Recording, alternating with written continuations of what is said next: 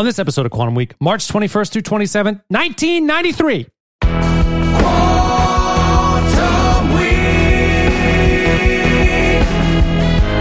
Quantum Week.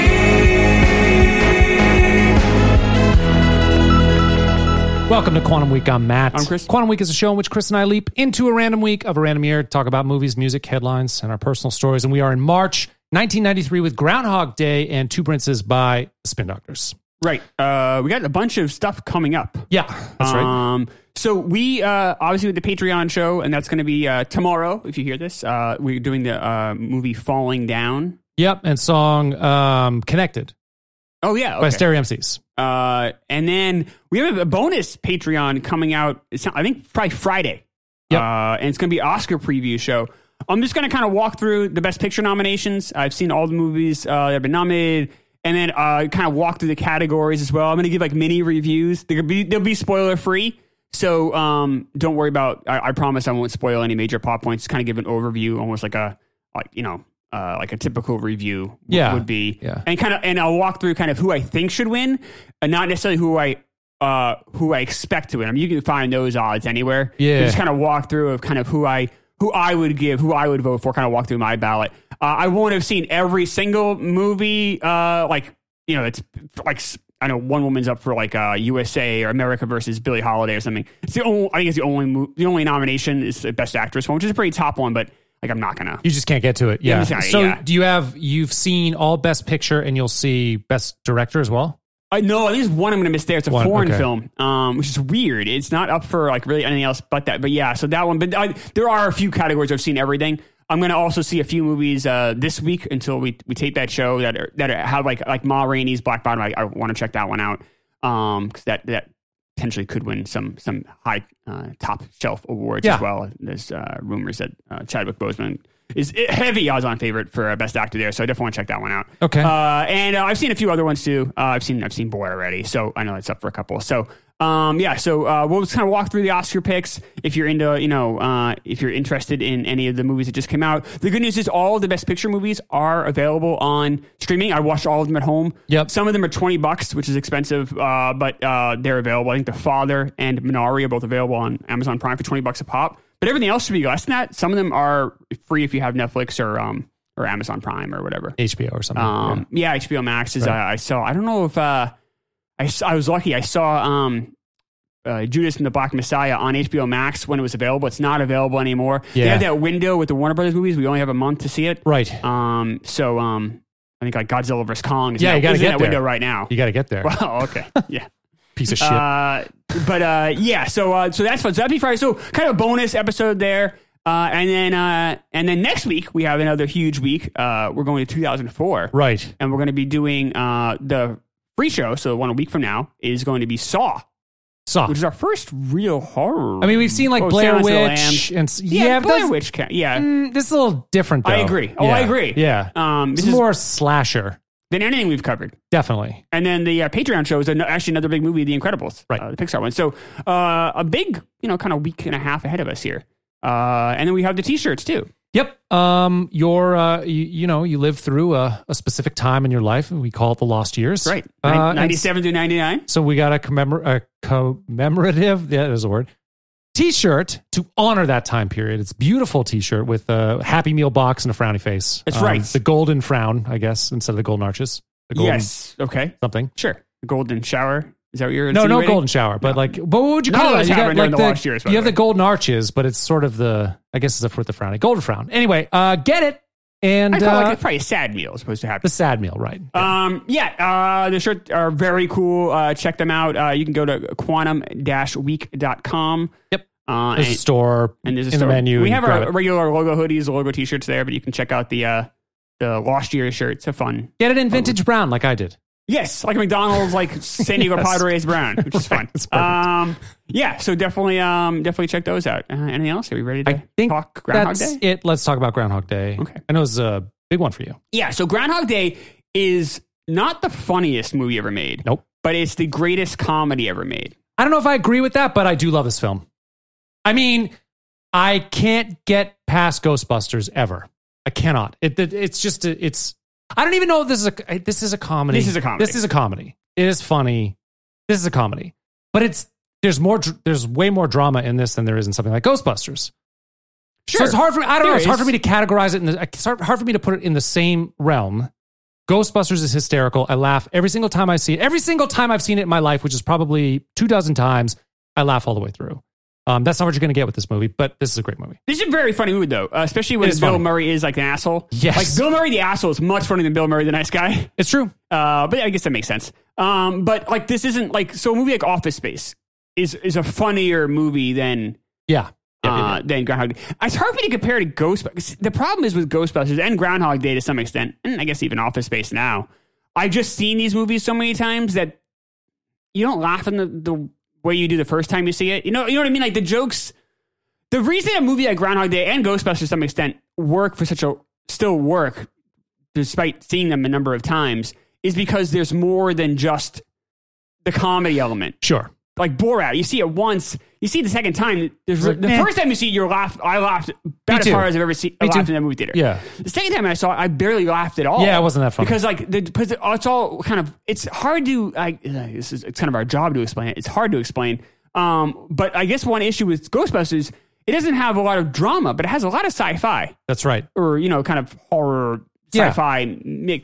So there's a lot of that. It's not just a comedy. But that dialogue, and it's also... And Groundhog Day isn't just a comedy. No, it isn't. No. That has the dramatic It has a lot more of the dramatic elements. Plus, one of the greatest character arcs ever. In Groundhog Day? Yes. Oh, absolutely. Yeah, so there's that element as well. But in Ghostbusters, I still find the dialogue hysterical. I mean, I probably, we watched it, I don't know, late last year or something. And I hadn't seen it in probably 15 years. And I think I appreciate it way more now than I did as a kid. Like, I understood the jokes better. The timing was amazing. And their chemistry is amazing between the four of them. So, mostly the three of them. With Winston later. But even the supporting roles like Rick Moranis and super Sigourney fun. Weaver. Yes, it's off the charts Andy great. Potts. Yes. They're all good. They're all good. Like William Madison. It's all really funny stuff. And so it works. It's different. It is different. And this movie, I think, has a higher level of difficulty in some ways because Ghostbusters has so much flash, has all these different comedians, has like Aykroyd at his prime. The end of his prime, but still his prime. Obviously, Bill Murray's, Bill Murray, and you have, so many talent. Rick Moranis, peak Rick Moranis, and this is pretty much just Bill Murray carrying a lot of the weight. It is because Andie MacDowell is super sweet, but she is the straight man in this, and she's absolutely. not. Yeah, so she's not. The only comedy we're really going to get is going to be generated by Bill Murray, and she's doing her job. She is. I love that she doesn't try to be funny in this because I think if this was made in 2021, you would try to have the lead actress trying to match. Yeah, you joke her up. Yeah. But that's not she's just a naturally sweet, kind person that's not trying to be funny. That's not, and that's, I think how a lot of humans walk the earth. They're just trying to be good people. And if they can make a small joke here or there, fine. But it's not where Bill Murray's, even as Phil Connor, it's his whole, I think his first immediate instinct is to be funny first, and then be kind is 10th on the list. Right. I wanted to quote. So Bill Murray is amazing in this, right? Yeah. Okay. And you watch it now, and you're like, this would be your best actor nomination. Yep. So I just want to go through the best actor nominees and see if you this is think going that to he piss should. me off. No, I don't know. Okay. All right. So Tom Hanks wins for Philadelphia. Not his best. Not bad though. Really great performance. His performance is great. The movie's not amazing. No, but it's only the performance. It's all you're counting. Yeah. He's very good. I can understand why you would pick Tom Hanks over Bill Murray. Yep. For that nomination. Me too. Okay. Daniel Day-Lewis in The Name of the Father. I haven't seen this. That is crushing. And I hear the performance one of the greatest ones ever. Crushing performance in a crushing movie. I'll take your word. So we're fine with that over Bill Murray then for this, right? Yes. Okay. Yes. Lawrence Fishburne for What's the Love Got to Do with It? Don't know it. That's the he's Ike Turner. Ike Turner. He's really good. He's fucking scary. He's really good.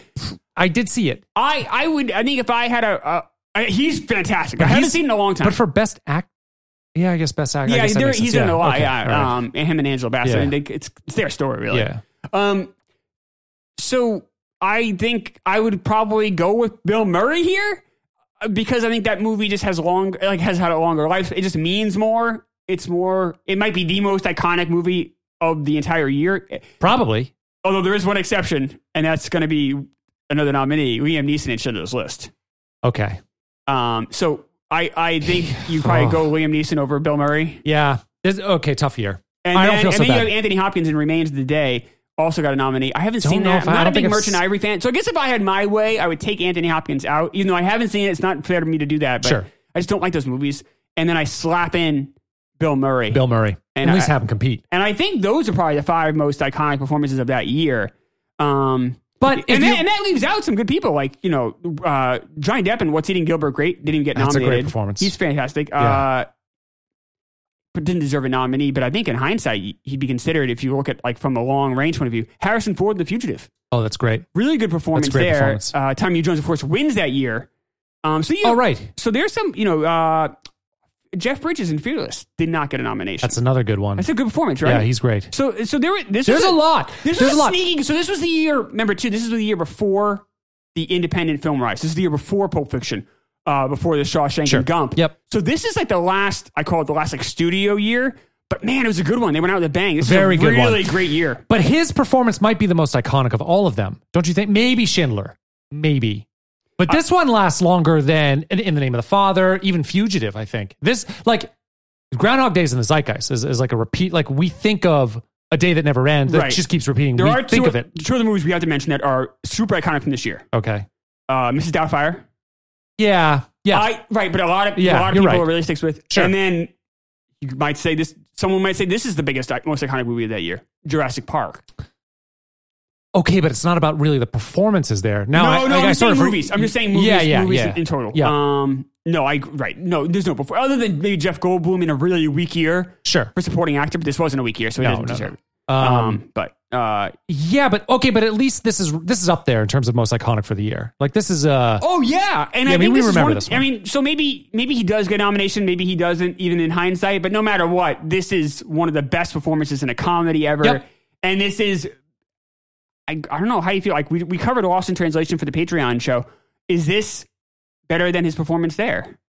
yes, because I he agree. has to go further. I think so too. You know, this is that character is almost like Phil 20 years later Yeah. when he doesn't have this experience. Like, maybe he's more humbled, he's a little less narcissistic, Right. a little less, he's more bitter, but just he doesn't care as much. That's his character in Lost in Translation. Plus, But he doesn't have all the Bill Murray has to. Scarlett Johansson carries some of the weight. of the That's movie. true, This yeah. movie, it's all him. It is really him. I mean, even the scenes of Andy McDowell are with Bill Murray in them. Yeah. I mean, Bill Murray, He's almost in the entire film. he's in like basically Yeah. the entire movie. Yeah, and, there's and he's having to act every time because his character is constantly changing because of this journey that he goes on. right. It really is one of the and I can't say enough good things about this movie. I seem like I love it more. So what are you going to give this movie? Oh no, I'll give it an A. I just can't right. put it above Ghostbusters. Like, it won't get that high. Like, it can't. But this is an A movie. This is a great movie. Yeah, this is going to. So this will crack my top. I think this will be like 12 or 13 on my list. Wow. Something like that. So this is like 5 for me. Yeah. I mean, I understand it. It's really a great movie. It's a great movie, but we've seen some great movies. We have. So here's my actually, I'm sorry. It's number 6 for me. Okay. Good Will Hunting, number 1. Pulp Fiction, number 2. Road to Perdition, 3. Jackie Brown, 4. Superman the movie, 5. Okay. This slots in as 6. You Ghostbusters is 7. you're gonna have to answer for the Superman fucking shit. I did a whole show about it. Superman's a great movie, man. Yeah, but this is better than Superman. So that's for our Quantum Week top. right, of course. Yeah. But as far as my favorite movies of all time, period, I have Groundhog Day 16th. And that's every movie ever made I've ever seen. So this is one of my Yeah, it's way up absolute there. favorite movies. Me putting it 12, 13 or whatever it is For Quantum Week. For Quantum Week is not a dig on this movie. This is a great movie and an awesome performance. It is, and like I said, probably maybe it's one of the best character arcs of all time. I was trying to think of some other ones earlier today. There's a few that came to mind, but not. There might be a better one, but this one's just phenomenal. Well, I mean, the greatest one of all time is Michael Corleone. Oh, well, okay, that makes sense. I mean, you see a guy become evil in front of you. Right. And that's the standard. Okay. I mean, but this is for a comedy. You're not going to find a better performance in this. You're just No. not. He's incredible. Or, maybe Lost in Translation. Like I said, you can have that argument. Matt and I both agree this is a better performance. I think so. But right, this is top shelf. And it's funny because this shoot was a disaster. Was it really? Yeah. Oh, yeah. I know the writing was a disaster, but I didn't know the shooting It really was. wasn't. No, the writing wasn't. I mean, it was complicated, but it wasn't a disaster. What happened during the shooting? So this is when Bill Murray and Harold Ramis stopped becoming friends. And they actually did not. So they had huge fights. Bill Murray was the early 90s. Well, Bill Murray's entire career, I guess, to some extent. But early 90s, Bill Murray was a very miserable human being. Very, very, very upset person. His first marriage was ending. He was cheating on his wife with a costume girl. The costume girl from this movie. She just died. She was like only 57 when she died. But her and Bill Murray would break up, I think, in 2006 or something like that. But so they were dating, but he's also still married. I think he felt a lot of guilt about that. Sure. Yeah, he was a couple of years earlier. He did a movie called What About Bob with Richard Dreyfuss. Yeah, I actually like that movie in retrospect. It's a terrible movie. Is it that bad? Quite bad. Yeah, it's I haven't bad. seen it in 20 years. I saw it a couple years ago. It's not good. But Bill Murray was Nightmare on set. And that was in 91, right? So that so this is 93. So Bill Murray was a nightmare. Like he would him and Richard Dreyfuss got into huge fights. He would just torment. Good, because I hate Dreyfuss. Yeah, I mean, he would torment he would like yell at everyone, like at women, and it was not good. It's not good behavior. It was some really, really, really nasty stuff. And then he did this, and he was just miserable the whole time. They shot this in Illinois. It wasn't done in Pennsylvania. It was done in a town outside of Chicago, but it's done in the winter. There's a lot of outside shots. Yep. Bill Murray's a Chicago kid. You think he'd be used to it, but he just didn't. He just didn't want to be outside anymore. I guess he was just miserable. That scene when he steps in the pothole? Yes. I guess he steps in the pothole, and then he would just go when they say cut, he just go on a tirade, motherfucker, and just like screaming, and he knew it was coming. Yeah, he just did not want to. Just seemed like someone just not want to be there. And Harold Ramis and him were fighting. So you mentioned the script. The script was originally an idea by a guy named Danny Rubin. This is pretty much the only thing he's ever done. Yep. He was he's big about having control over things because he kind of lost control of this movie. This really was almost supposed to be a drama.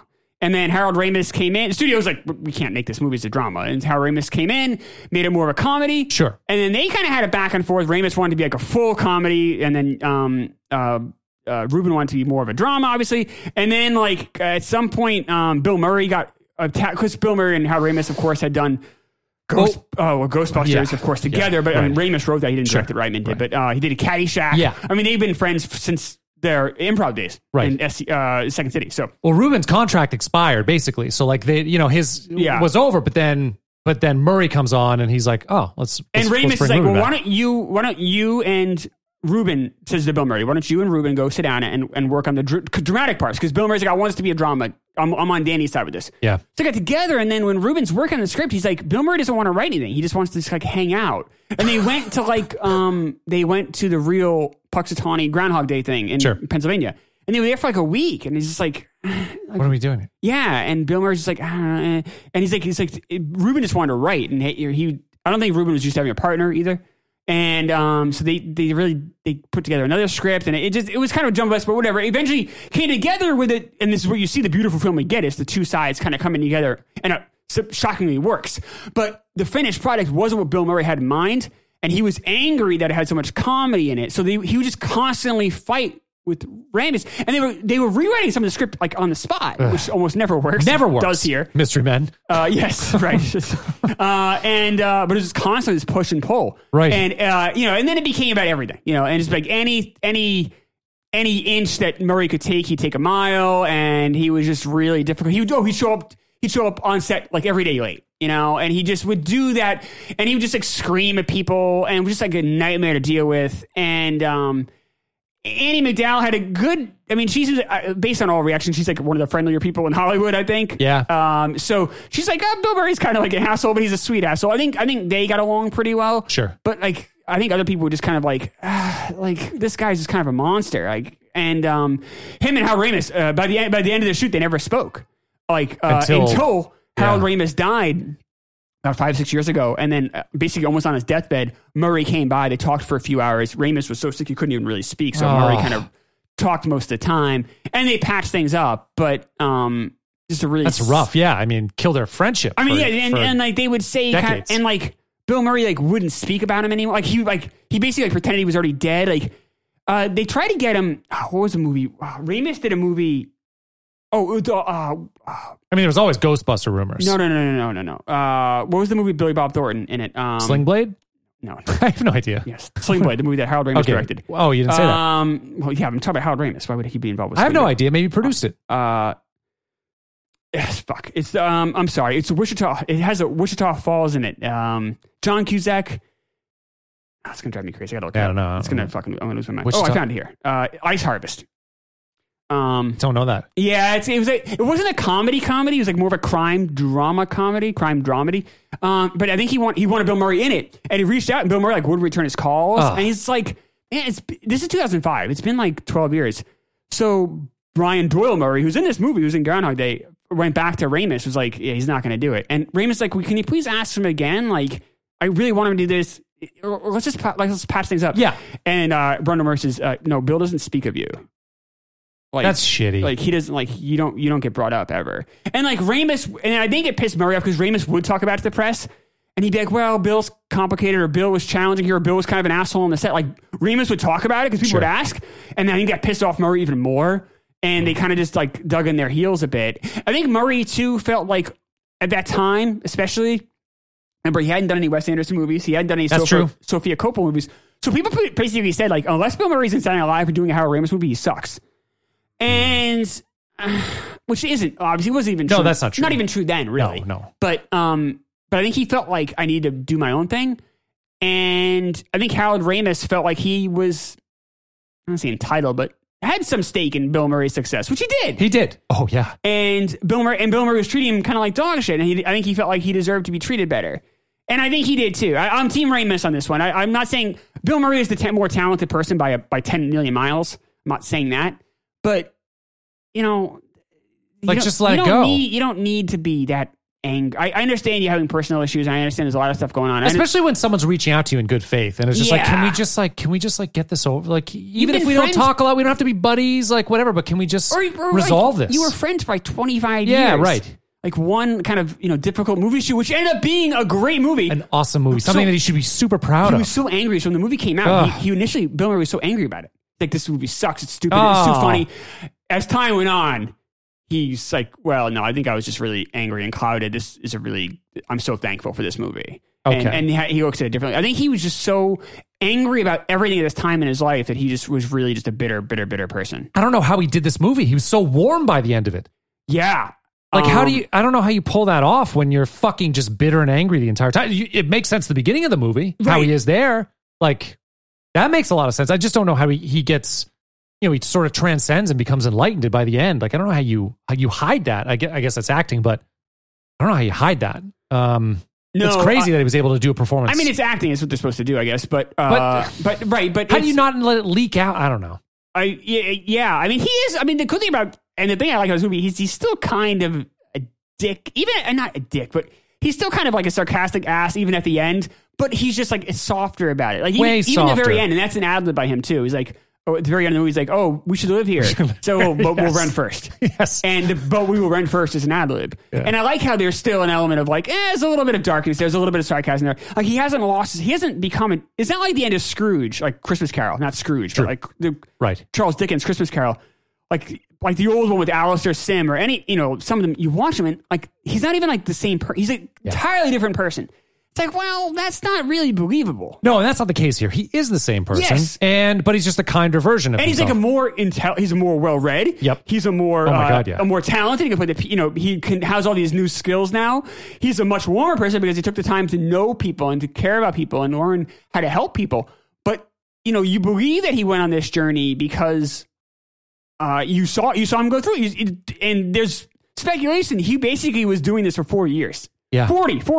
Yeah. If you think about how long. So imagine that. Imagine living the same day for 40 years. Like, it's unimaginable. It's insane. I mean, I'd love that. I mean, you see him as a narcissist in the beginning. You see him then start to figure out, okay, well, I'm just going to have some fun with it. And he becomes an opportunist. Then he becomes a fucking nihilist. Yes. Nothing matters. Then he fucking becomes suicidal. Yes. And he realizes that won't ever change his circumstances. And finally, he becomes enlightened. It's so amazing. I love... There's this back-to-back scenes where he's trying to get with Rita. Yes. And he manufactures the perfect day. And I mean, part of that journey is kind of amazing. Part of it's really dark and gross, but part of it's really amazing too because he's getting to know her and what she likes. And you really do feel there's some authenticity there until he doesn't seal the deal, wakes up the next day and tries to force that same day again. And it's so dark and creepy. I love that back to back. And then it just sort of hits rock bottom and is like, I'm just gonna help people. Just gonna help people, man. It's the only thing that makes me feel good. amazing. I mean, and I love that it takes him a while to get there because it's not So a natural hard, no. instinct for him. And I love that. Right, he does things like he learns to play the piano. He's like, oh, I might as well do something with my time. Like, I'm stuck here. He kind of just he becomes at peace with the situation. After he tries to kill himself and realizes he can't. And then he tries to just and then I love that he thinks he's a god, which is very reasonable take. Very reasonable. And then but then when he realizes he can't save the homeless guy, he realizes he's not a god. Yes. And it's like, all right, well, then what am I? Well, I'm here. I might as well just be okay with that. I might as well be okay with it and just figure out the details. Do what I can and do what I can. And I think, and the movie is so great. The movie works really well for so many reasons. One of them being it's so universal to all of us. We all can imagine the situation. And then B, and this was intentional by the filmmakers, they tried very hard not to have anything be like of its time. So there's no like mentions of the 90s. There's no like, obviously people are dressed a certain way. But there's really, and like watching it, maybe an old kind of TV when they're watching Jeopardy or whatever.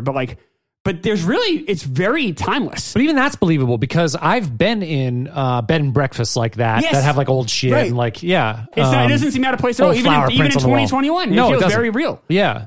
And then you wonder though, does he ever go like, how early on in the movie he sleeps with that girl Nancy? Yes. So I wonder if he's ever like kind of bored or horny. He's like, he just relives that. They like, like say like how, whatever, 20 years in, he's like, I'll go sleep with Nancy again. And he just does that. Like, does he go back and redo some of this stuff he was bored? Like, I think he does. And then he just, right? Because he has to get past the point of it being exciting for him. All the carnal needs he's got to get past it. And he does that. He gets through that. And of course, there's that great scene, which every critic talks about in the review, if you read any reviews of this, but because it's such a great scene. And he's sitting with those two guys, like the two local guys. In the bowling alley. Yeah. And he's like, imagine being stuck in the same day over and over again. And the one guy goes, that sums it up for me. But so was he. I mean, so was Phil before that. The weather, like as a weatherman, he was just kind of reliving the same day over and over, just trapped in his own anger and narcissism. He'd given up. And so he was basically reliving the same day too. It's the same thing. This is such a great movie. It's almost, I almost had a hard time talking about it because I guess there are some, if I kind of had some critiques about Pulp Fiction, I guess I should have some here. The score is quite poor in this movie. The musical score I didn't is even pay attention terrible. To it. Yeah, I've only seen this movie so many times. It's not very good. Yeah. Ramis, I think, does a good job directing it because he stays out of the way, but it's not like terribly well shot. Like you can see why they had Reitman do Ghostbusters and not Ramis. Yeah. Because Ghostbusters is a much better directed movie. It's shot better. But I will say though, like the continuity and all this stuff of like seeing everyone again, everyone kind of being in the same spot, which is harder than you might think. He nails all of it. Yeah. You definitely don't feel you ever like, oh, that was off. Like I just saw that movie Promising Young Woman, which is one of the best picture ones. Not very good, but it has I think her name's Emerald Fennell. She's up for Best Director. All right, well, not a good movie, but there's like two continuity errors in the movie. Really? And I'm not even one. And I'm usually the last person to spot those because I usually like get involved in the movie. Yeah. Story. I will miss those. If I spotted them, it's really bad. Oh. Do you think that wouldn't happen in 2021 with all the technology? Well, yeah, because you can all these eyes. You don't need to wait for dailies. No. You can see it right away. Right away. I don't know, but and in this movie where there's so much room for continuity errors, because this whole movie could be a continuity error. It could. There aren't. I didn't see any. I'm sure there are some, but I don't really see any. Don't notice it. No. And I give the actors a lot of credit too. I mean, just for nailing all of those. Ned Ryerson having to nail, that same scene, over and over again. And Andy McDowell and Chris Elliott, they keep those same inflections, those same tones. That's not easy to do. I really like the subdued Chris Elliott too, like the young Chris Elliott. Yes, I really like that. I love the scene where it's towards the end, and Bill Murray's character, he's going to do the short news broadcast talking about the groundhog. Yeah, and he just says to Chris Elliott, like, you know what, Larry, what do you think about that? Yeah. And he's just like, yeah, I think that's a great idea. Like you see him totally just brighten up. He beams with pride. Because for the first time he's being asked his opinion. He does such a great job there. He's really good. And really obviously, good. Chris, if you're someone like myself or maybe a little older, you grew up with Letterman, Chris Elliott, a regular on the NBC Letterman. I used to watch his TV show in the Yes. 90s, Oh my early God. 90s. It's like something about... It's on Fox. He lives at home. He Yes. lives at home with it's his... a very funny show. It's Yeah. a cult favorite. Yeah, it's a very funny show. Yeah. He did that movie Cabin Boy as well, which is an interesting movie. That's right. It's kind of a cult comedy classic. I don't know how well it holds up, but it was funny when I was in junior high and high school. But Something About Mary, of course. And he's done some. But the Letterman stuff is probably what he's most known for, I think, of people of a certain age. But he's very good in this, and he's right. He's a lot more subdued doing this than really anything else he maybe has ever done. And it's Chris Elliott's a really smart guy. Yes. And he knows to kind of get out of the way here, because Bill Murray is going to be able to carry the comedy, and he's almost just kind of being, in some ways, almost like a dramatic actor in a way, or he has some really cheesy jokes. But that's all done. It's all done intentionally. Like everything, much like Back to the Future, everything in this movie is a setup. And every setup does pay off. It really does. Yeah. Did you care that you don't know what the loop is from? Why it happened? I love that we don't know. I don't care at all. I Doesn't think it's bother me great. at all. It's one of the best things. Yeah. I wouldn't want to know. You'd ruin it. Like you'd ruin it by saying you were trying to explain it's some random. sort of vortex or I technology hate or something. that shit. Who cares? So it doesn't matter. It also makes it more human and more identifiable to us because it could happen. I know it can't. No, but like You almost feel like it could happen to you. But he might not. It makes sense that he wouldn't figure it out if it's something beyond his control. Like how could he possibly it figure just it got out? stuck. It's just like the record skipped, got you know? stuck. Like, and I think that's great. I love that they never explain it.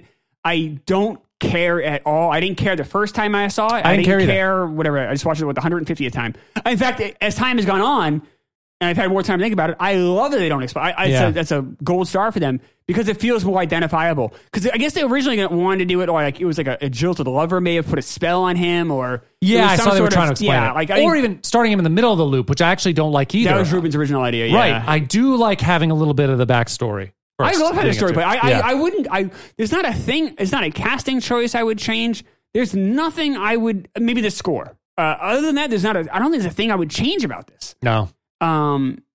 It's all so well crafted. The acting, the people that got to play the locals are all perfect. Everything about this movie is absolutely perfect. I love how it exposes the banality of small talk, but then also how I fall in this trap a little bit. So like I get bored and annoyed with kind of boring conversation. I'm sure everybody does, but I have less patience for it than most, where I'll just get annoyed and kind of be I can kind of be a dick about small talk. And I just get bored and annoyed. Well, you? Yeah. But so Bill Murray at first is that person. He's bored and annoyed. Yes. I can relate to a lot of Bill Murray in the first act of this movie. The second act, he is just kind of like, just fucks around people, which I also tend to do. But what is the third act is something I never do, where he takes that small talk and then makes himself and the person giving the small feel better with themselves, and maybe even like learn something, or just yes, you're given small talk, but you don't necessarily need to be angry or bored with it. You can turn. It's up to you how you take something in. That's true. So like if I get annoyed because someone says the same thing over again, all right, yeah, that's fine. I get annoyed with that, I guess. But like, I could also change that and also like make I could heighten the conversation if I chose to and put the effort in. I don't. And in the beginning of the movie, he's smarter than the other characters in this movie, so he knows what's going to come. He knows that small talk is going to come. Like that's why it's boring to him, and that's why he's fucking snaps. First interaction with people, he's annoyed. That's true. Yeah, but he knows the process. Like he sees the patterns. I think he gets it already. But then when he's in his loop, he doesn't know what the fuck. He's no longer the smartest person there because there's something else controlling the situation that he can't control.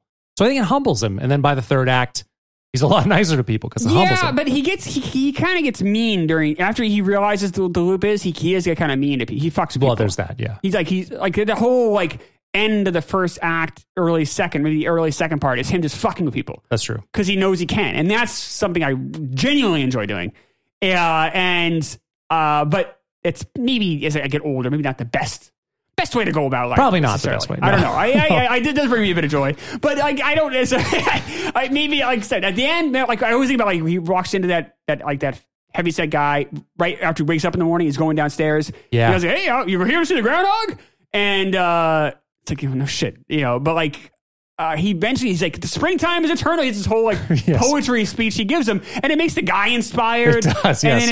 And then that in turn makes Bill Murray a little bit happier because he's lifted someone up. And happiness is contagious. So now he's a little bit happier, and he starts his day off in a brighter mood where he could have just been like, yeah, no shit, sure. Of course I'm off to see the fucking groundhog. What the fuck's wrong with you?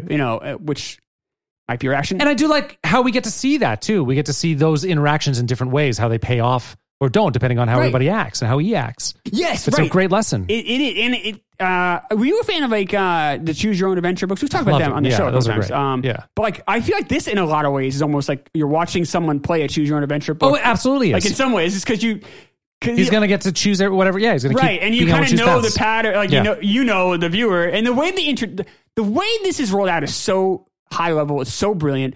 You walk through the day first with him.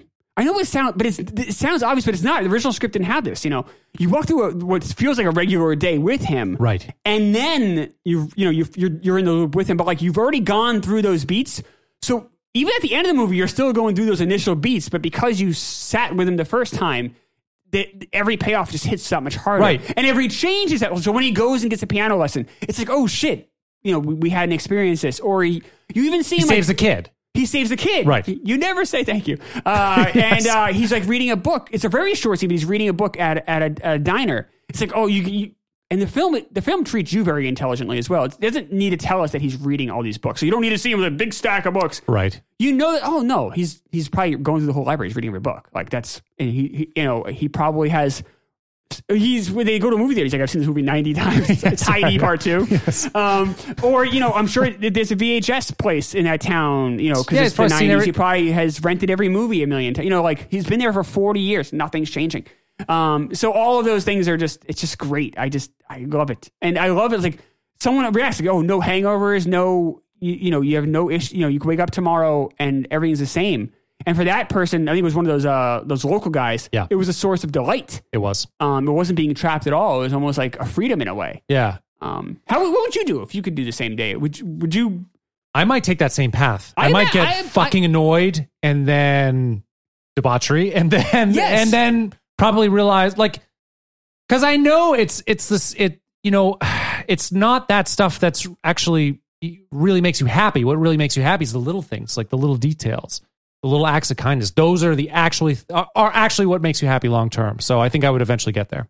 Hopefully. I think everyone feels the same way you do. Everyone I've talked to, at least, no one ever goes, well, I wouldn't do it that way. Like everyone's like, no, like that. And that's what's a genius of the script is that it's so universal to everybody. I don't know anyone who doesn't like this movie. I don't know anyone who's like has real issues with how Phil Connors behaves in this movie. Obviously, they don't like he's more of an asshole than most people when a movie starts. Sure, but I think everyone can kind of understand that journey. Yeah, and it's very rare when a film can pull. We talk about Spielberg in this movie in this show a lot, and Spielberg can do a lot of things universally, like Jurassic Park, another movie that came out this year. Yep, I believe that's how we all feel we would act if we saw a dinosaur. Absolutely. And that's why that movie works. And Jaws puts us in Roy Scheider's spot, like, oh, that's how we feel if we saw a shark. Like, this is, but not many movies can pull off an entire plot, and the entire time you're watching it, and every single second of that movie, you feel like that. Because in Jurassic Park, they're paleontologists. Like, we're not, you're watching that, you're a regular person. You're not a paleontologist. So but you still feel there's still a level of disconnect. Sure. Where this movie, because what's happened to him is so it's so monumental that, and it's so all consuming that it feels like it's you the entire movie. It's so well done, and because it's Bill Murray, someone we know so well. That's right. It almost feels like there's a level of familiarity just off the bat because we know how Bill Murray can be an asshole. Yeah. In fact, we had just seen him 6 years earlier to the movie Scrooged, which is a similar movie. Right.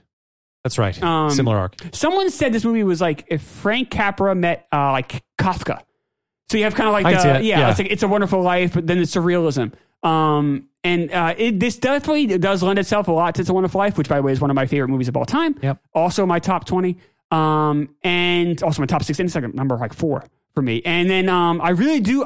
Growing up, I did love A Christmas Carol. I love that idea of like something like redemption. I guess in that way, I really love that idea of it. Do you think this works with anybody else besides Bill Murray? So are we talking of that time or just? Yep. So it's 1993. I have to cast somebody else. Right, because this is kind of a linchpin, for them to do this. If I were faced with not having Bill Murray, I'd be really afraid. So if this comes out a year later, who would be up for this would be like Jim Carrey. But like this is not a Jim Carrey movie. I think serious Jim Carrey can pull it off, but certainly not 1994. Because Right. that's like Ace Ventura, The Mask. yeah. Like that's not gonna Dumb and Dumber. Like I don't think that guy could do it. Can Keaton do it? So Keaton was up for this. Was he really? He turned it down famously. I didn't know that. Oh yeah, and he had a huge regret. The initial person this was supposed to be was Tom Hanks. So I don't think Hanks does it. I think Hanks and Keaton both could do it. I don't think they would do it as well. Hanks would be Hanks would be better at the dramatic parts. Yep. Although Bill Murray's great in dramatic parts, but Hanks is very funny, but isn't as caustic, and that's why Hanks turned it down. Right. Hanks is like, this I don't isn't want for to be me. this mean guy. And I think he even suggested Bill Murray, but the next person they went to was actually Michael Keaton. That's funny. Who then said, who turned it down and then had immediate regret. He didn't get the movie. He didn't get the script. Like he didn't get it.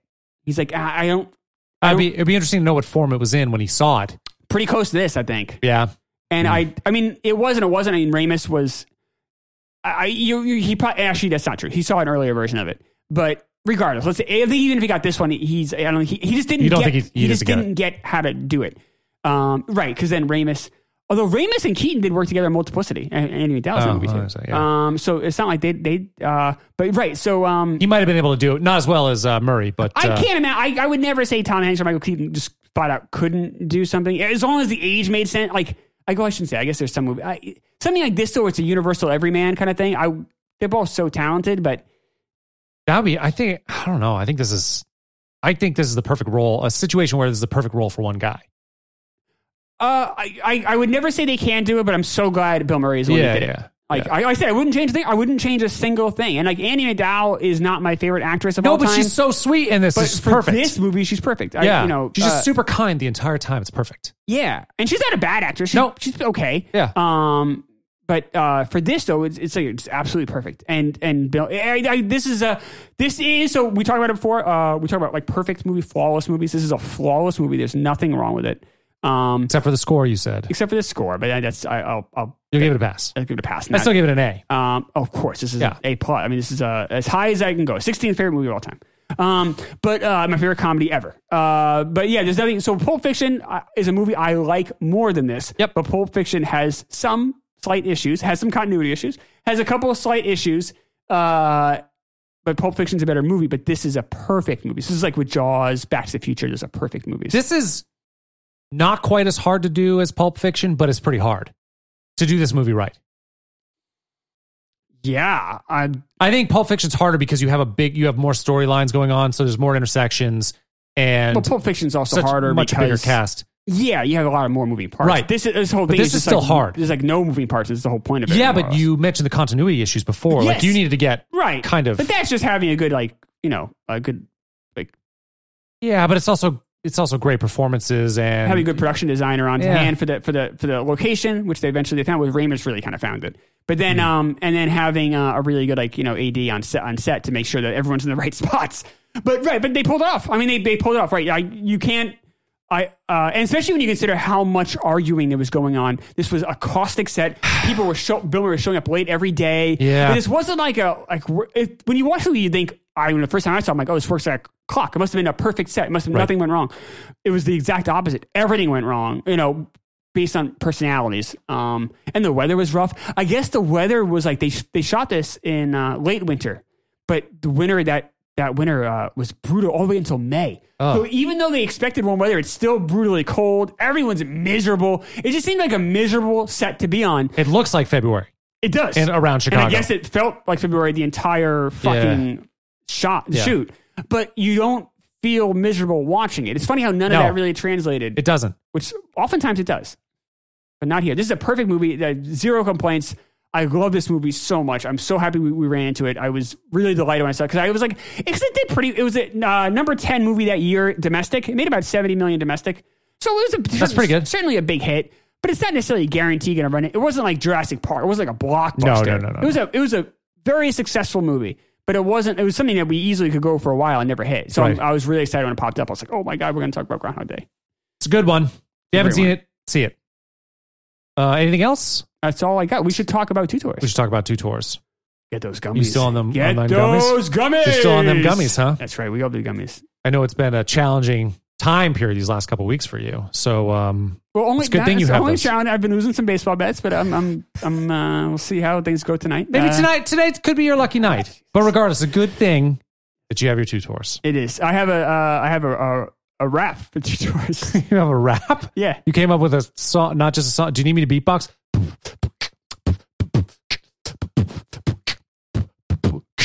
Delta 8 is really great. Delta 9, not so fine. Get those gummies! That is basic, but fun. That's good. I'm glad you thought about something like that. Yeah. But you're still on them, right? I mean, is it nightly? Yeah, most nights. Most I nights. pop one most nights, kind of, especially if I had like maybe a bad bad game, bad which is evening. more common than not. Oh God, geez. Sometime around after midnight when you're settling down? rough. Well, they settle down when the West Coast games ends. Oh, no. Oh, Jesus. That's rough. Been a rough couple weeks. My dream to be Ace Rothstein from a casino is dying quickly. But the gummies are great though. They settle me down. But they're fantastic. I can't say enough for these. But obviously, we talked about the saw before. We talked about the droplets that help me get to sleep.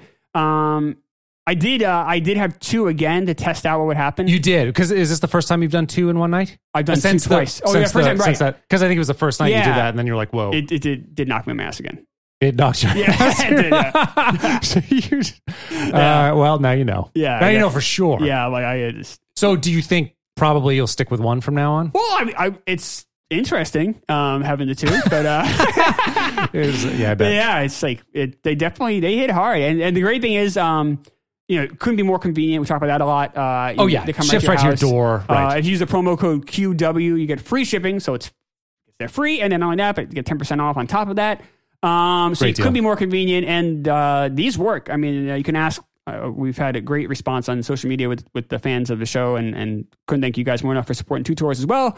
But people seem to love them. They really do. So if you're kind of on the fence, just go get one, give it a whirl, get 1 pack, and try it out, see what you think. Because I've only seen good things. I can speak from experience; they are awesome. And if you take 2, though, I just recommend maybe stick home for the night. Yeah, if you're gonna be home for the night, take 2 for at least Yeah. Have you been around anybody when you've had 1 or 2, or is it usually later? What? Well, it's a pandemic, so I'm not really around many people. No, but I mean, often. you stay up later though, right? Yeah. Yeah. Then Laura does. Yeah, Laura does. Laura seen me have 1 and kind of relaxed. I don't think she's seen me have 2. She hasn't seen the 2. No. I kind of want to know what You're that's already asleep like. at that point. Yeah. I just get kind of like it hits everybody differently. So I get sleepy, like really sleepy, really quick. Which I don't usually. Maybe most human beings are like this. It's a lot for me to get tired. I get very tired very quickly. Like I feel like I need to go to bed, which is not a feeling I ever experienced. And then the room shifts quite a bit for me. So maybe try 1 and see how you do. But that's good. I mean, they're But that's powerful. what You get your money's If that's worth. what you're looking for. Of course. Then it just shows you that these And work. we're not talking about big gummies either. We're talking about these They're tiny. these little guys. They're little guys. So Yeah, they pack a punch? They're as maybe like a quarter of a penny or Yeah, half of a they're- penny. they're This super- tiny. super tiny. Yeah, they're tiny. I think, you know what else? What? They're good. You like the way they small. taste? I really like the way they taste. Yeah, they're good. Well, Those that's good. gummies. Yeah, get them. How about that wrap I made? That was pretty good, right? 2tours.com, code word QW, get 10% off and gets shipped right to your door. Would you just started that today? No, I can't believe that at all. I can't believe it at all. Princess knew before you. That's what I said now. Princess who adore you. Just go ahead now. One has diamonds in his pockets, and that's some bread now. This one said he wants to buy you rockets. Ain't in his head now.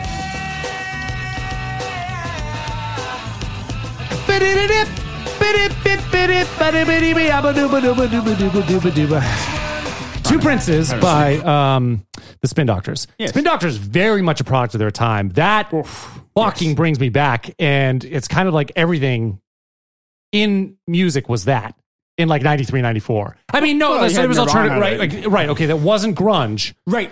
It was like this sort of hippie, jammy music that they took most of the jammy out and just had the verses and choruses. So it's like if you took Fish, but like took all the jam out and then put them on the radio. This is what it would sound like. It's not terrible, but like if you like this type of music, you're kind of a simple person. Like it's simple people music. I like this. This is good. I mean, it's so of its time. So I like the song. I'm gonna give it like a B or B plus. No, you're not. Well, No. Well, I mean, judging by that rap you just did earlier, that makes a lot of sense to me now. Me a B is probably. That's it's hard. So am I judging these on the songs we cover for this show, or am I judging these based on every song I've ever heard in my life? You know what I mean? Because the songs we cover in this show are traditionally quite bad. I think we judge movies by that A to F scale is like of all the movies we've ever seen. So I think you got to put it in that perspective. So that's the case, then maybe it's a B minus song.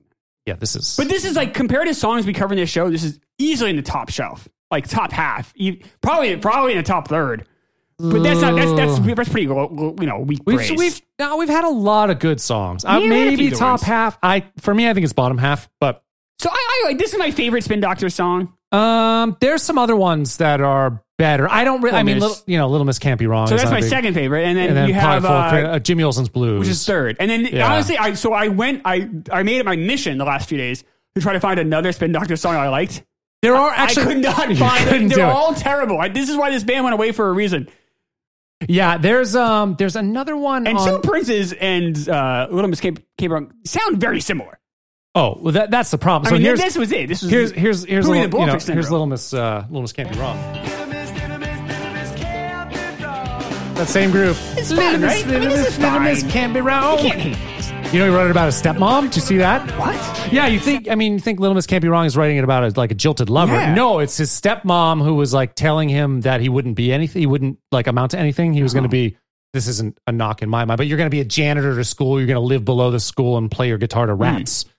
And so he wrote this little your Little Miss Can't Be Wrong. I mean, I would have said probably harsher things about someone who said those things to me, but he didn't. And this is Jimmy Olsen's Blues. This is the Pocketville Kryptonite. What's the name of the album? Yeah. Actually, this is the best part of it.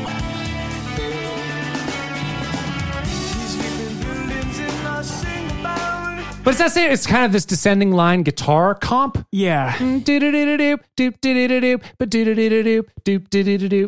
their songs are kind of like that. Well, all their famous songs. There's a couple of songs in the album that are different. Their sound does change a little bit. Yeah. So much for the worse. I mean, they just get worse and worse and worse. They're awful at the end.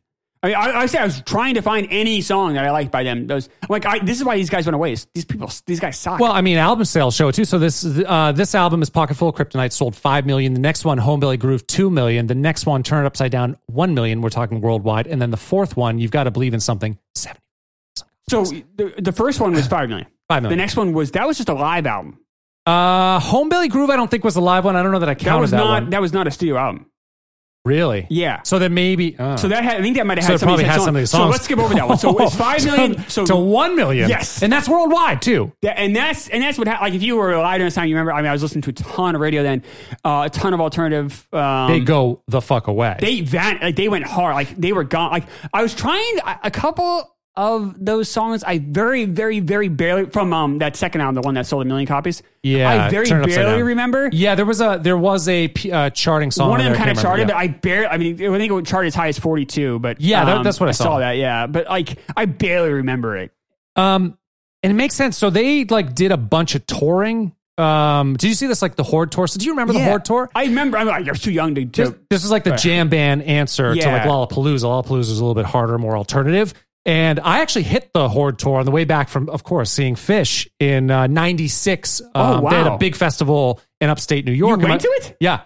Oh, I've gone to 2 big Phish festivals. I really liked Phish growing up. Yeah, Phish is good. And I like Rift. Okay. No, they're not really good. Album Rift. The album Rift is a really good album. Trey is an amazing. They're amazing. Was it Bouncing musicians. Around the Room? That was a song. That was like their biggest radio hit. Song. But that was their biggest hit. It was a big hit. Yeah. Oh, for them, it was a big hit. No, there was a bigger one. That's not a good one. This is a stupid song, but their tours were huge. I mean, they're huge. People just follow them around, right? Those 2 Phish festivals that I went to, which was a 3-day festival, there were probably 60,000 people with me. Would you want to follow? Were you hoping to follow them around or something? No. This is just definitely a one-off. It was a fun thing. My buddy Ben, who moved to New York, we went up and stayed, and it's a fucking spectacle. They build a town around it. We've talked about this before, I think, but they build this whole setup town. In a giant field. One was in way northern Maine at an former Air Force base. Oh. So you have this like giant runway that you walk down to get into this huge field. They build this whole town around it. There's a maze of corn, all sorts of cool stuff. And it's, it's really meant for people who are high. That's the thing is, and the people that would annoy me. That's why I never went. I didn't really interact too much with. I kind of stayed and did my own thing. But anyway, we went. So the first one we went to was in '96. I was in Plattsburgh, New York, right on the Vermont border. And coming back, we decided to hit the Horde Tour because it was on the way. I can't remember the city or town that it was in. And yeah, so Spin Doctors were there. Lenny Kravitz was there. So did you see Spin Doctors? Yeah, I did. Yep. Do you remember that? You remember seeing them? I know they were. I don't remember. Just like stoned out of your mind. I wasn't. No, not for the Horde Tour. Actually, that 96 Fish one, I didn't use any drugs at all. It was the second. That sounds like that's awful. It's like going to a party sober. No, because I really liked Fish. I liked the music. And it wasn't just Fish. You're the only person who likes Fish sober. That isn't true. That is not true at all. But the next one is so I had just graduated high school when we went to it was right before college, so I hadn't really done. And through high school, I didn't really drink. Yeah, I didn't drink. Yeah, I didn't drink really either. So I just had fun. It was a trip with my buddy. Yeah. Anyway, but we hit the Horde Tour coming back, and it was who was there? It was Lenny Kravitz with Vernon Reid. Vernon Reid's a guitar player from Cult of Personality. What's that song? Oh, the Cult of Personality. I know the Cult song. of Personality. He was a great guitar player. There was Blues Traveler, of course, was there. Yeah. Black Crowes, G Love and Special Sauce, Dave Matthews, Rusted Root, kind of like all of them. It's funny because Horde Tour started. I like most of those, but I would enjoy that show. I'd enjoy that lineup. You enjoy some G Love? I had this album. Fucking hate them. Oh, I had the CD. Hate G Love. It was fun when I was 16. I don't know. It's not fun. This is so repetitive. At least with Fish, they're doing something. Like there's like solos and shit. These people just like jam on the same four chords the entire time. That album's not so bad. And then Rusted Root is fun if you're like just kind of. The only problem is you can't understand that guy. You can't understand what the fuck he's saying. I used to get so. I didn't start listening to them until college. All right, we get it. I didn't start listening to them until college, and I used to get so drunk listening to them. But you're probably right. It's probably because it's unintelligent. It's just like but I was just like listening to them, just get like I remember being in my dorm room by myself and just getting like destroyed listening to Rusted Root. Of that ilk, definitely Dave Matthews is the best of all of them, and he really elevates. So in the first, and he's also the most successful. Yeah, I like Blues Traveler too. They're fine. They're good. That first album's good. Whatever, 4, whatever it's called, the one with the cat on it. Are you fucking kidding me? I like that. That's fun. I'll say that music's good. No, that's did I grab it? Something, or? Oh no, here it is. This is so fucking annoying to me. It's fucking stupid. Around, right? Yes, this is stupid. It's fun. Oh, I play fast. Yeah, but you don't play good. It's fucking stupid. It's a good song. No, it's a good song. They do a song called Carolina Blues. It's a really good song. I don't know that. I might know it, but yeah, I fucking hate him so, and he just like jizzes all over himself on stage. It's fucking annoying. Well, he's a weirdo. Oh, he was in Spin Doctors. I know he was in the original. It was like Traffic Jam or something, or Tractor Truck or something was the name of their band, right? But he was doing Blues Traveler at the same time. And then I guess because of that connection, they would do a lot of. Especially when they were both in the Horde Tour, they would do a ton of sets together. You had 5 bands who were big enough where they were selling places out there about 1,000 seats, but there aren't a lot of venues like that. There's not, right? And then and then like any of the touring sort of festival bands were doing much bigger stuff. So they did this Horde Tour because they needed to find places to play that would fill about 1,000 places. They didn't want to play inside all summer, probably because the Blues Traveler guy was so big. He was sweating his face off. You know what happened with that? Minor League Baseball realized this issue. And really? For the last few years, that you've been seeing, if you have minor league baseball in your town, you might have noticed they have like concert series. And when I went to winter meetings a few times, I'd walk around and look at the other booths, and one of the booths that's what all this guy did was like, no, I have a bunch of these like all like 90s artists, like New Kids on the Block people, or like not that big, but like those kind of guys, or boy bands. Great White. Well, hopefully not. But something like Spin Doctors would be in there or whatever. It's like, or Boys to Men. They were a ton. They were like, and they would play, because you're right. If you can fill between like 1 and 3,000, there's not really room for you. But a minor league ballpark on an off day, it works perfectly and it generates revenue. Or sometimes that would be the promotion, like a free concert after the game. Yeah. And for like, come see Boys to Men and come catch a minor league baseball game. And like, so that was starting to become, I don't know what's with the pandemic. A thing, yeah. It started, but you're absolutely right, because these bands were like, we have nowhere to play. Right. We don't want to be inside stuck in these little. Yeah, if you play 1,000, 1,000 sounds like a lot of people, but that's a pretty small venue. I mean, that's smaller than the Music Hall in Portsmouth. I think that's a couple thousand. That's about 1,000. Is it right? about 1,000? That was a couple. But Maybe still, you're right. that's still pretty small. Like you're Still packed pretty in there in yeah. the summertime with Right, like, and, a few and the bands other thing and- too is like minor league baseball because you can have 1,000, but if you can also maybe get 5,000. You could, yeah, So it's like if you hit you're it. kind of banking on the, and it also is you can do it. You can set up have a whole series of things just based on these road when it's road and you're outside Exactly. summer and right, and you can pilot. It's like maybe you do the game and the concert on the same day or whatever, and maybe you get like you can sort of Right. hype it up between the two of them. You or get other more ones that people. were big enough could just do it on their own. Yeah. Like, a larger band, not Dave Matthews, but like No, some, that's too big, but- that next tier down was like, oh, well, we're bigger than the Spin Doctors. We could probably sell out the stadium on our own. So you would see a lot more of it the last few years. It became, I don't know, maybe it'll come back, but Yeah, I did kind of like. This is called 40 or 50. It's off this album. It's weird. Red raincoats and rifles, an epidemic has been started. It doesn't sound like them. It's just kind of a weird song. Yeah. I like it when they do something different than that stupid. Did you see this guy married 2 different Broadway stars? The singer? Yeah. He married Laura Benanti. I might be mispronouncing her name. You might know if you watch the Christopher Barron is his name. yes, Yeah. Chris Barron. If you watch Carell on CBS, she does the Melania Trump. But she's a beautiful woman, and she's had Yeah. a long career, like way out of his league. I don't know what was going on there. He seems like a nice guy. But I guess they had a bitter divorce. Oh, And then he ended up marrying the lead of the Kinky Boots. I don't know who that Broadway, is. that's Cyndi Lauper Broadway musical. Oh, And really? he married the lead, and she's a big time, but Laura Benanti's a huge Broadway star. And then this one is the lead singer, Kinky Boots, who's a huge Broadway smash. So yeah, for some reason He's got something about him. I guess that Broadway actresses love. I guess it's so, strange yeah. that he has Kind of a goofy stayed in guy. that world. And I do actually like this guitar player. Is very good. Who left after the second album? But he came back. Later on. They all came back. Did they? Yeah. This guy This is a good did you see guitar how- solo. Did you see how he left? He was angry. He walked off the stage He's the guy who during walked a off stage. show. Yeah, that's right. They were in Berkeley. I saw that. Yeah. But this is a good guitar. This is good. This is good. Right? Especially for a pop song. I think that's probably what's going on. Is he's more talented than this music? Honestly, he is. Like he has chops, and this music is not. This is very standard, easy music. So if I were him, I would get a little annoyed playing that type of shit too. Yeah. So he bailed after the second. But then album. he's back, of course. But then he's back. Well, I mean, if you're not Exactly. Maybe you you're shouldn't gonna have in the make a first little place. money. I don't. You're too big for your britches, buddy. Well, I don't know. By the time the fourth album came out, it was 75,000 in sales. How much money are you making? Yeah, I know. Yeah, it sounds like they didn't all get along that well. I mean, they all seem like nice people, but yeah, they had a lot of band turnover.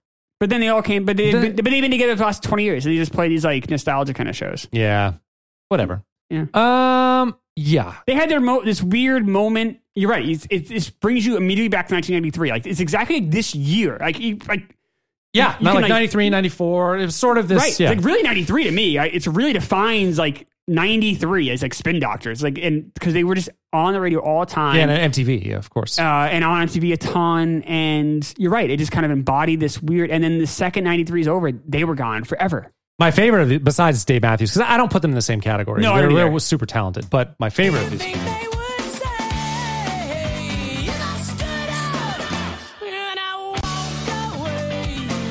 Nobody here really understands Blind Melon? me. Oh, okay. I really like this album, Yeah, actually. I didn't love them. I didn't love them. I have nothing against them. This is a very similar Spin Doctor song, but a lot of the other songs in the album are very different. The No Rain song that got really popular. Yeah, is that whatever, you get video sick is of it. annoying But and- there's some beautiful songs on that album. Changes and what is it? Sleepy House is a beautiful song on this album. And then he died young too in 27. Yeah, Shannon Hoon. Yeah, they never clicked with me. Yeah, I never had that. I didn't have this album. I had that album. You had the Spin Doctors? No, I didn't have a Spin Doctor. You had the Blind album. Melon. Yeah, I had Blind Melon. I didn't have either. Spin Doctor, like I got, you just get tired of that. That's the thing. I never had an urge to go out and get it. I was like, But the Blind Melon, there was some. Well, I really like that No Rain song more than I liked any of these. Not by the end of it. Not by the end of it because it was so overplayed. But it's actually kind of a I pretty never little liked song. it as much as these. It's a cool song. He's got an odd voice. Like it's sort of weird and quirky.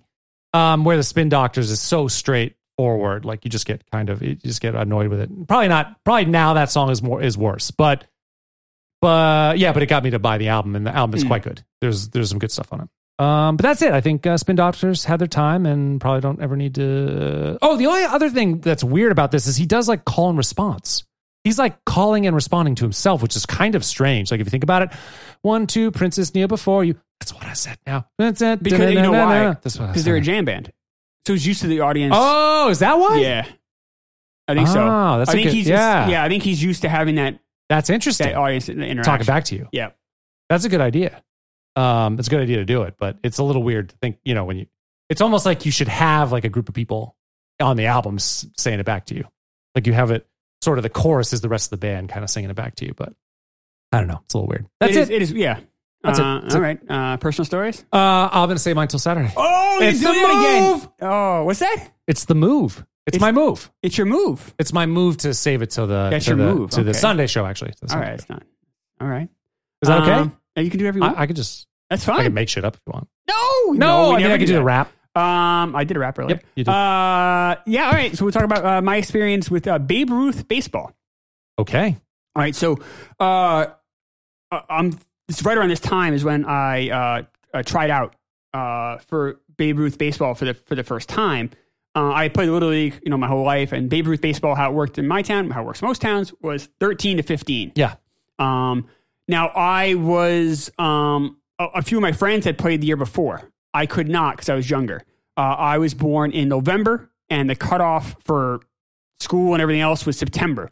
So I'm always the youngest person in my class because literally no one can be younger than me. And the reason I was November was because I come from New York, right? And the cutoff in New York was December 31st. So in New York, I was the right age. I was on the younger side, but I was still the right age. Here in New Hampshire, I was significantly younger than everybody. I caught the cutoff by like 2 days because September 29th is my birthday. And and October 1 was the cutoff? Yeah. Something like, so you were like the youngest person in your class. I was. Right. I think, I was in Massachusetts, but I think it was October 1 was the cutoff there too, or the last day of September. Yeah. So always the youngest. Yeah. Yeah. So I'm the youngest by even more than that. Sure. By a couple months. And I was small. Yeah. I mean, we pull out, I'm going to audition. I'm going to try out for this baseball team. And I'm 13, but I could be 9. I mean, right. I was that small. Yeah. I was not 5 feet tall yet. I was scrawny, of course. I've always been scrawny, but I was just really tiny little guy. And my parents were always really supportive. But we pull into the tryout, which is at the field's gone now. It's been they built an addition to my old high school, Co-Brown. Co-Brown Northwood Academy is where I went to high school, and that's where they had tryouts. And we pull into the parking lot. It's a bunch of cars there. My dad's like, listen. Listen, you had the talk. Like, it's, don't get your hopes up. Well, he's just like, he sees how small I am. He sees these guys out there, 13 to 15. Some of these guys are like men. And he's like, just do your best, but like, you're probably not going to make the team. Like, I say, I don't want you to have false hopes. Like, go in there, try your hardest, but like, don't expect to be making this team. I'm like, oh, we'll see what happens, Dad. I don't know. Maybe it's, the park lot was filled. Ends up, the other town, Northwood, was doing their tryouts the same day as well. Right. So there were 2 teams trying out. So they didn't even make any cuts. I get there and they were just kind of happy to have me. Now I played that. I did play. I made the team because I was good enough when we was out to get cut, I guess. But there were only 2 of us, only 2 13-year-olds in the team. Everyone else is 14 or 15. Oh. And the team was quite good that year. And I played left bench. I know. And I was just happy to be. It was just fun to practice with my friends and a couple older kids. And I every once in a while, we like a pinch runner. I was pretty quick. Or I go and like outfield defend. But the team was actually really good. Sure. And we made it all the way to the finals that year. And we got annihilated in the finals. We lost like 15-6. I played like the last 4 innings of a championship game, maybe at 13, but only because the game was way out. In fact, one of the coaches got thrown out of the game. He got a huge fight. The umpire, he's got kicked out. He's punching his car in the parking lot. I'm in right field. Like, all right. But yeah, so I didn't play very much at all that year, but it was a really fun experience. Well, if we talk, I have stories within that story, but I just want to give a kind of broad overview of my Babe Ruth experience. So the next year was the funnest year I had doing it because now it's all my friends. Right. A lot of them were in their last year doing it. I was still in my second year. And then some younger kids joined the team. The team wasn't as good. I played a bit more, but I played a little bit here and there. It was like, a lot of my friends were all bigger than me still. Like, I'm still not very big. That 94 year, that when I'm 14 was a really hard. It was a year my dad was dying. Yeah. It was a really bad year. So the Babe Ruth was almost like a nice little outlet. So it was a really fun escape for me that summer. And we made it like the second round of the playoffs, but we weren't as good as we were the year before. We lost a lot of talented guys. So the next year I did it. I'm 15, and this year I was completely checked out. So I had grown between 14 and 15. So now I'm 5'9". I grew so fast. That's big. I had stretched. I went from 4'11" to like 5'10" in 1 year. Jesus Christ. Yeah, like I had like stretch marks on my legs. My legs were aching. I bet they were. Yeah. Yeah. The doctors said that they thought like my dad being sick like stunted my growth, and then once he died, like I kind of like got the green light I could grow, I guess. And I just shot up because I'm almost 6'2" now as a grown adult. But so this was that year I was growing. But I was growing, so I was taller, I was bigger, and I was much better. But but all my friends were gone. Yeah, so not as fun. All my friends had and not only were they gone, they all had their licenses. Oh. So we were all doing stuff. They're like, do you want to play? Do I want to go play Babe Ruth or practice? Or do I want to go to the mall with my friends? It's like, it's a no-brainer. Because all the kids left on the team. Remember, when I joined the team, it was just me and this one other kid who was still on the team, but we weren't like super friendly. We just were, I was left bench, he was right bench. And like other than that, we had really nothing in common. And then everyone else on the team was younger than me. And I don't really like them. Like they were fine. They were good kids. I had nothing, but like they weren't your friends. They were my friend group. Right. And so I played like here and there. I batted like over like, I almost batted 500. I think I batted like 470 that year. Something crazy. You know? So you had a good year. Great year, but I never played. I would play like every like other game. And my coach was kind of annoyed with me because it's like, Chris, like this, I was kind of hoping, this was kind of play me all the time then. Well, he didn't play me all the time. Oh, I thought you said you. I didn't show up to the games. I see. I was at the mall with my friends, at the food court, hitting on girls, like having fun. Because I was really too old, even though I was 15, but I was basically 16 in my mind because all my friends were, and I was going to be a junior in high school. Like it's too old for that, and I don't want to spend my whole summer, my junior year, like playing baseball with 13-year-olds. Like this is not fun. And so the season ended, and we made it to the playoffs somehow.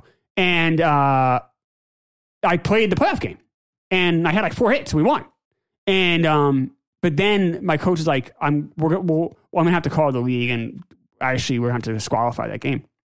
I'm like, why? He said, because you played. I said, you wanted me to play. You asked me to play. Oh my God, they could barely field. They had a hard time getting kids to do it. I think you could start to see like, I don't know. It was a very loose, laissez-faire team. It was very much like a 90s baseball team. Yeah. But you could see how stuff was starting to shift, becoming more organized, like super hyper-organized. And this wasn't it. It was like very casual Babe Ruth. Right. And so, for me, they needed me to play to have 9 guys on that game. And he's like, well, you didn't play in half the game. So because of that, you can't play in the playoffs. That's dumb. I'm like, let's keep doing it. Like, no one cares. Like, no what one are we doing here? cares. He's like, no, I can't in good faith do that. So we forfeited the last game. They made a forfeit, which is kind of sad. Which we won. I had like one of my best games, but like it was kind of a sad ending. But I felt like I think part of the reason he did that too was to make me feel bad. Yep. Like you should have shown up to more stuff and after I got the 4, he's like, see what you can do. I'm like, yeah, I've been doing that all year. He's like, yeah, but you haven't been around. Right. Like, we have practices with 8 guys, 7 guys sometimes because you're not here. And like, these younger guys are looking up to you. But I'm like, but this isn't my group anymore. Like, it wasn't fun. I'm going to do it. I guess the only thing you could have done is just not play that year. Yeah, that didn't even enter my mind, and it probably should have. I thought it would be more fun. Well, once I started, like, it's kind of thing where you go and you look around, you're like, wait a second, like, this isn't what I signed up for. Like, this isn't my friend. Like, none of my friends are on the team anymore, and like, they're all doing cool stuff. Like, I'm sorry, I'm 15. I'm going to, no fit. I don't have the awareness to be like, oh, I'm just going to put my head down and get through it. Like, it wasn't like, it's a summer. Yeah. I'm going to have fun with my friends. Like, This isn't like, but it never crossed my mind not to play. Does that mean, but if I didn't play, then I would have guys anyway. So it was almost like, I don't know. Had to. Yeah. But it was such a sad ending. And I could tell how sad my coach, like, he was bummed out less kids were doing it. And then he was bummed out because he, like when I wasn't playing, I helped him do the lineups, and I would like, especially when I was 13, I think he had like nothing for me to do, but like, I think he kind of liked my, so he had me like, oh, go coach third base or something, or go do this. I'm like, sure, I was so happy to be there. Sure. And then have me a couple years later be like this tall guy that didn't want to, it was their obligation. I kind of blame him for not getting you involved in the first place. You know what I mean? Like if he would have done a better job the first 2 years. I felt involved. I felt like I don't like that idea. Like when you're that old, like the talented people should. I believe in meritocracy. I don't believe in like. Sure, but maybe there was something, I don't know. Maybe could have coached you up a little bit, and you would have done a little bit better, and then you would have played more. And I don't know. I think I was made you I was captain of that tiny. team. What are you gonna do? I'm like 5 foot tall. Put the C on your chest. But I think it's I just didn't want, and I just didn't want to be there. I think that bummed him out. I think it was also like I was like almost like the embodiment of what was happening with this team too. Sure. Like, and then a couple years later they stopped existing. Like they disbanded, and it's just kind of how that sport went. And but it was a really this summer in particular was really fun. I just made the team. I felt like I didn't belong. I felt like I was too young to be there. It was almost like the older kids let me in. Yeah. But I talked to Laura about it, and I spent my entire life being, even in New York, I was one of the younger ones, and in New Hampshire, I was so small to boot, and it was just like, if I ever have a kid, so let's say I have a kid your age, it's like a couple of days, or I'm going to hold my kid back. There's nothing to be gained. There's nothing to be by gained. pushing a kid. And Malcolm Gladwell, a really interesting article about it, about how it benefits kids to hold them back a year. Oh, it went to his book. Yeah. Yeah. It's I cannot agree with it more. My experience, I was always small, so like to this day I've never dated a girl older than me.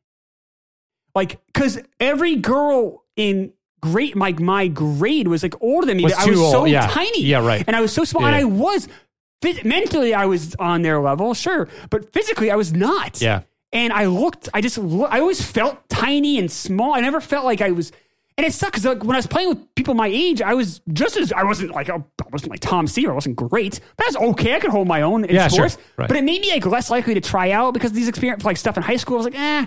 And then by the time I was actually like grown, I'm like, I wanted to, and maybe you're right. Maybe part of it was because I hadn't had success in younger years. I was like, it isn't as much fun, I experienced the same thing in playing soccer. Like when I was playing people in my own grade, right, who were a year and a half. One of my best friends was almost 2 years older. My best friend is 2 years older than me, right? Brian. And I grew faster than you did, or at least more consistent. So I was kind of average. I mean, for my age, I was always tall, right, but not for my grade, right. And that's how it was in the early part of my elementary. Yeah, but then junior high, it took you a little bit longer, right? Yeah. So that's what would happen in soccer. I'd play with people, in varsity soccer. They were older than me, but then I would play like league. Manchester United was like a summer league play. You tour a little bit, not really, but a little bit, like you'd play in Massachusetts or Maine or something. But but I'd be playing with my age group, right? So it would be people who were a grade or two younger than me, and then I was like one of the best. You feel like you're best players on the team. Exactly, like I was faster, stronger, had better skills. It makes a huge difference. 2 years for a growing boy. Yeah, for someone who's 14 years old, it's a big difference. 10, 13, 12, yeah. 8, 10, it's a huge giant difference. Yeah. It is a huge difference, and to expect to compete with these, they have armpit hair, and it's just I'm not even 5 foot tall. Like you can't compete with that. And and then when you can compete, it's just not people you want to compete with. It wasn't my group, and it wasn't fun. I liked it. It was a reset. When I was playing the traveling team, it was people that I didn't know at all. So it was kind of like there was no backstory to me, and at all. So I could I was more confident. Like I went in and I was the size of everybody. I was super confident. I was always probably too confident. I remember being a freshman and mouthing off to seniors. I was in high school, and they would literally pick me up and like shut up, shut the fuck up, kid. One kid picked me up and said, I'm gonna throw you back to nursery school. I was always a really way too confident guy. So it wasn't that for me, but it was I guess it was confidence in some just simply athletic ability. That's what I mean. It's like not competing, socially, yeah, right? You're right. There is that. And it was just, but like for me though, my town was smaller than yours, than what you were doing. Sure. So like I just felt like I'm with the little kids or the younger kids. Like I don't want to go. Like I was literally with freshmen who I just terrorized all year. I don't really want to hang out with these people. Like this isn't fun. I have nothing in common with them. Yeah. And it was just not a really great experience. And it is, but I felt like I I did feel like I let my coach down. My coach, by the way, has died. Oh. Skip, he died. He died. And I'm bummed out about this. I didn't know he died. He died about 10 years ago. And he had broken up with his wife, and I think he had some family issues and everything else. And I don't know. I don't know if he had a ton of people at his, but I would have gone to his wake. He was a good coach with me. He really was. He's probably my favorite coach I had, which is probably why it did upset me. I let him down. Yeah. I would have gladly gone to the funeral. I mean, gladly, I guess the wrong word, but I would have, obviously gone to the funeral and paid my respects. And I'm bummed out. I didn't know. It wasn't on social media. Like I said, I think he had some falling out with his family, and it's just sad that that's how it went for him, because he was always good with me. But I stopped. It stopped being fun, and I stopped going. But if you're a parent and you have that ability to be able to hold your kid back, I can personally, my experience, I cannot recommend. I think it's a good idea. There's no reason to rush. The only reason to rush is if you feel like you need to, if both partners need to work or something. I can understand that, but if you can swing it, I think you can really, I think you should hold them back. It makes a huge difference. It's brain development too. Like I was in a grade with, I didn't get algebra my first time taking it, in ninth grade. Yeah. I couldn't conceptually understand that X could mean any variable. Like I just didn't get it. And then sophomore year, you take algebra 2, and I was like, oh yeah, I get algebra. This makes a lot more sense now. It's like you just need to mature to get there, to get some of that, like the concepts. And yeah, I think it would have been better had I waited a year. Because think about it, it's not just you're a year younger. People get left back. People go to readiness. I know that's still a thing, but it was when I was in school. So now we're 2 years. Yep. And girls are talking about going on dates, and all you want to do is go home and play with your baseball cards and yeah, wiffle ball. You're not in the same league as these people. These people are young adults, and you're very much still a kid. And it definitely affected me socially. It definitely affected me obviously playing sports and stuff. I am holding our kid back as long as my kid is gonna be 30 in first grade. Because and you also, on the long run, I know you mentioned financial reasons, so you push the kid ahead. Guess who gets scholarships for athletic things? Guess who get that's true. Who get a lot of those upper hands? It's so, especially for boys and girls. It's having that kid a little. That's true. Being able to wait a little longer, you have a better chance at it. And even in pro sports, which I know kids not coming pro sports. That's such a lottery ticket. But most pro athletes are kids who have got a later start, if you will. Yeah, are there people who take a prep school year too? Right? Yeah. So yeah, that makes sense. Yeah, that's the story. That's the story. Yeah. But fun. Babe Ruth was a blast. I had more fun playing Babe Ruth than any other time I liked playing sports. I got tired of baseball faster than I got tired of the other sports. So by my sophomore year, and I think I played my freshman year, I didn't make a varsity freshman. I just played the town league. And even that, I was like, I don't feel like playing, but my family kind of convinced me to. And then by the sophomore year, I was like, I'm done. I liked baseball. I just got bored with it. Or, there's soccer and there's hockey. Those are kind of more exciting. The thing I miss most though isn't hitting; it's running the bases. Running the bases is fun. I love running the bases. I miss it. I miss it. I like playing defense too. I like playing outfield, chasing down ball. I played all over the field, but I had fun, but I got bored with it. News? Sure. Andre Rene Roussimoff. Do you know that name? No. Andre the Giant okay. Was inducted into the WWE Hall of Fame this week. No ceremony. He died January 27th this year, and he was the first inductee to that Hall of Fame. The first inductee was Andre the Giant. Wow, how about that? Yeah. Sad. He seemed like such a nice guy. I mean, I know he had problems and stuff, but he seemed Bill like a Simmons nice guy. did a big documentary about him, right? Was that what it was? I don't know. I haven't Bill seen Simmons did a documentary on him? I don't know. So, yeah. They did a thing. It's HBO, I guess. He was the first winner of the WWF's main event against Hulk Hogan, maybe? That's right, yeah. He went 2 years in a row. Not and, a big wrestling guy. Won no, me neither. But he's cool. Princess Bride. Fezzik. Don't like it. Yeah, it's a very good movie. March 23rd, Kevin Johnson, KJ. Yes, Phoenix Suns, baby. Of the Phoenix Suns, nails Doc Rivers on a screen. He's playing defense. He sets the screen. Two little guys. Elbows Doc Rivers, knocking him to his floor. Yeah. Knocking him to the floor. Rivers chases him down. Basically, tackles him. Bench is clear. Yeah. And there's this fucking melee at right at center court. Both teams were really good that Rivers year. Rivers with the Knicks that year at that point? Rivers was with the Knicks. Yeah, Suns versus Knicks. Yeah, they both were good teams. Yeah. Both good teams. I think the Suns were having kind of a transcendent year for them. They were 48 and 12 or something. Barkley year, right?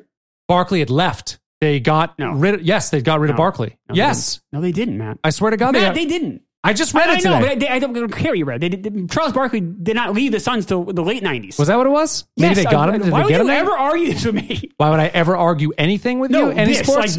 well, Wait, this specific like. NBA baseball stuff probably. Well, I didn't know about NBA. I mean, Take a seat. Yeah, you got good NBA knowledge too. I had season tickets to Celtics for 3 years. I know. Oh, so I you went also to know games. a lot of things. I know you know a lot of things, but don't like act shocked. I'm just. I am shocked. Anytime anyone would if I said this is how it was, I'm not going to just take your word for everything. Don't remember the Knicks? Didn't we also have this issue with the Jets? Remember the maybe, Jets? Yes, Giants thing? that's fine. But I also I was reading it today too, and I know, but I don't care.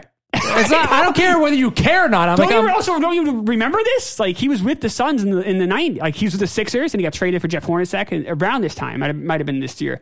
And then he was with the Suns. So maybe it was the finals. Are you saying this is his first year in the Suns? Yeah. So I think that's what happened. I think I just reversed the trade. That's all. I was just fucking having a conversation. No, you get all but you fucking said no. No, I was like, wait, because I read it today. So my first instinct is to go with my what I read today.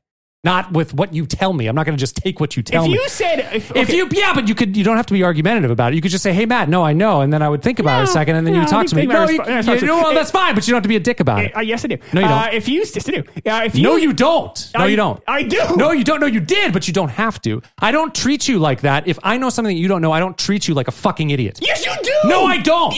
No, I don't. What you're known for. No, I'm not known for that. No, I'm actually a lot kinder to you than you are to me. A lot kinder. You are. So I made a mistake. I'm sorry, all-knowing Chris. You know everything about sports. I'm sorry. I know a lot. If it's not that, no, you are kinder to me. I'll give you that. You're right. I am. But you are much more condescending. That's your trope. That's what you're known for. Whatever. I mean, I'm condescending. Fine, whatever. Fine. That's what you do. Yeah, I tend to give you a lot. I'm nastier, but you're more condescending. I give you the benefit of the doubt a lot more than you give me the benefit of the doubt. That's definitely true. I don't know if that's I'm kinder. I'm certainly kinder to you. I agree with that. Yeah, until you fucking make me snap. But you're condescending. Fuck it, I'm not talking about this anymore. All right. Dan Johnson broke the 500-meter speed skating record, 36 seconds, 36.02 seconds. This must have been, like Olympics time? Maybe? 90. We're in 93. Yeah, we're 93, so it wouldn't have been Winter Olympics. Maybe I don't know. Like one of those, maybe yeah. 36.02. And then this week, the 65th Academy Awards is held. Unforgiven. Knocks us out of the park. Who was in it that year? This is Unforgiven. So Best Picture and Director. Hackman wins for supporting. Yes. Al Pacino, of course, for Scent of a Woman. Worst performance. He shouldn't have won for this one. At least he got one though, right? Not for this. He should have got it for this. It sucks for this. Yeah. You're obviously correct, but I'm just happy what if he didn't get any though? That's my whole thing. It's like, Yeah, he should have gotten a couple. Oh yeah. Matt's all upset. I'm holding it in. Matt's all upset. Look at him. I'm fine. What are you looking at? He's mad. No, I think I've ramped it down. Okay. I just had to tell you to fuck off a little bit. Yeah, you want me to be kind all the time. No, not all the time. Sometimes. You want me to be kind at all. Sometimes, yeah, it would be nice. Yeah, here and there. Well, imagine if I wanted you not to be condescending. Why expect things from people they're not going to deliver on? Actually, I think I think if you said, "Hey, Matt, you're being condescending to me right now," I might actually take a pause and think about it and be like, "Oh yeah, maybe I am condescending right now. Sorry about that." But maybe just don't be condescending. It's like asking me not to be nasty. It's just part of this is what we do. That is what we do. I don't think it's a bad. I think it's funny. That wouldn't bother me. Sometimes it's funny. Sometimes I've had enough of it. Today I had enough of it. Well, how about this? If I'm nasty to you, you could just be condescending back to me. If you're condescending to me, I'm nasty back to you, right? That's how I deal with it. I don't know. Well, that's what I do. Yes. Whatever. That's what I do. Just be condescending back to me. Congratulations. Yeah, right. Thank you. See? And now you've won. What do you mean I've won? No, you haven't won anything. You're wrong about Charles Barkley. A terrible take. Fine. It's not a take. I just remembered wrong. I'm sorry. I don't remember everything. I don't remember all the facts that you remember about sports. That's what exactly. My whole thing is so the first time. Yes, but sometimes if you go back to the videotape, you hear I'm like, no, Matt, and then when you argue me is when I lose my shit. When you're like, no, I read this. You're like, oh no, but that's not how I did it. It's like, wait, wait, because I read this today. Like I was the one that was picking the news. So, right. But I wasn't mean about it. It was just wait. No, you weren't mean. I just didn't want to be challenged by Charles. Like I said, imagine if I challenged you on a chord or something, like something you spent your whole life. I probably wouldn't be a fucking complete dick about it. I probably would. You'd be really condescending. No, I don't expect you to know. I don't expect you to know how to build a C chord. I don't expect you to know Charles Barkley's career path. I really don't. Good. Right. So then when I say it, this is what it is. And just so we're back on tomorrow with what are we doing? Falling Down. Yep. Joel Schumacher. Yep. See you then. Bye.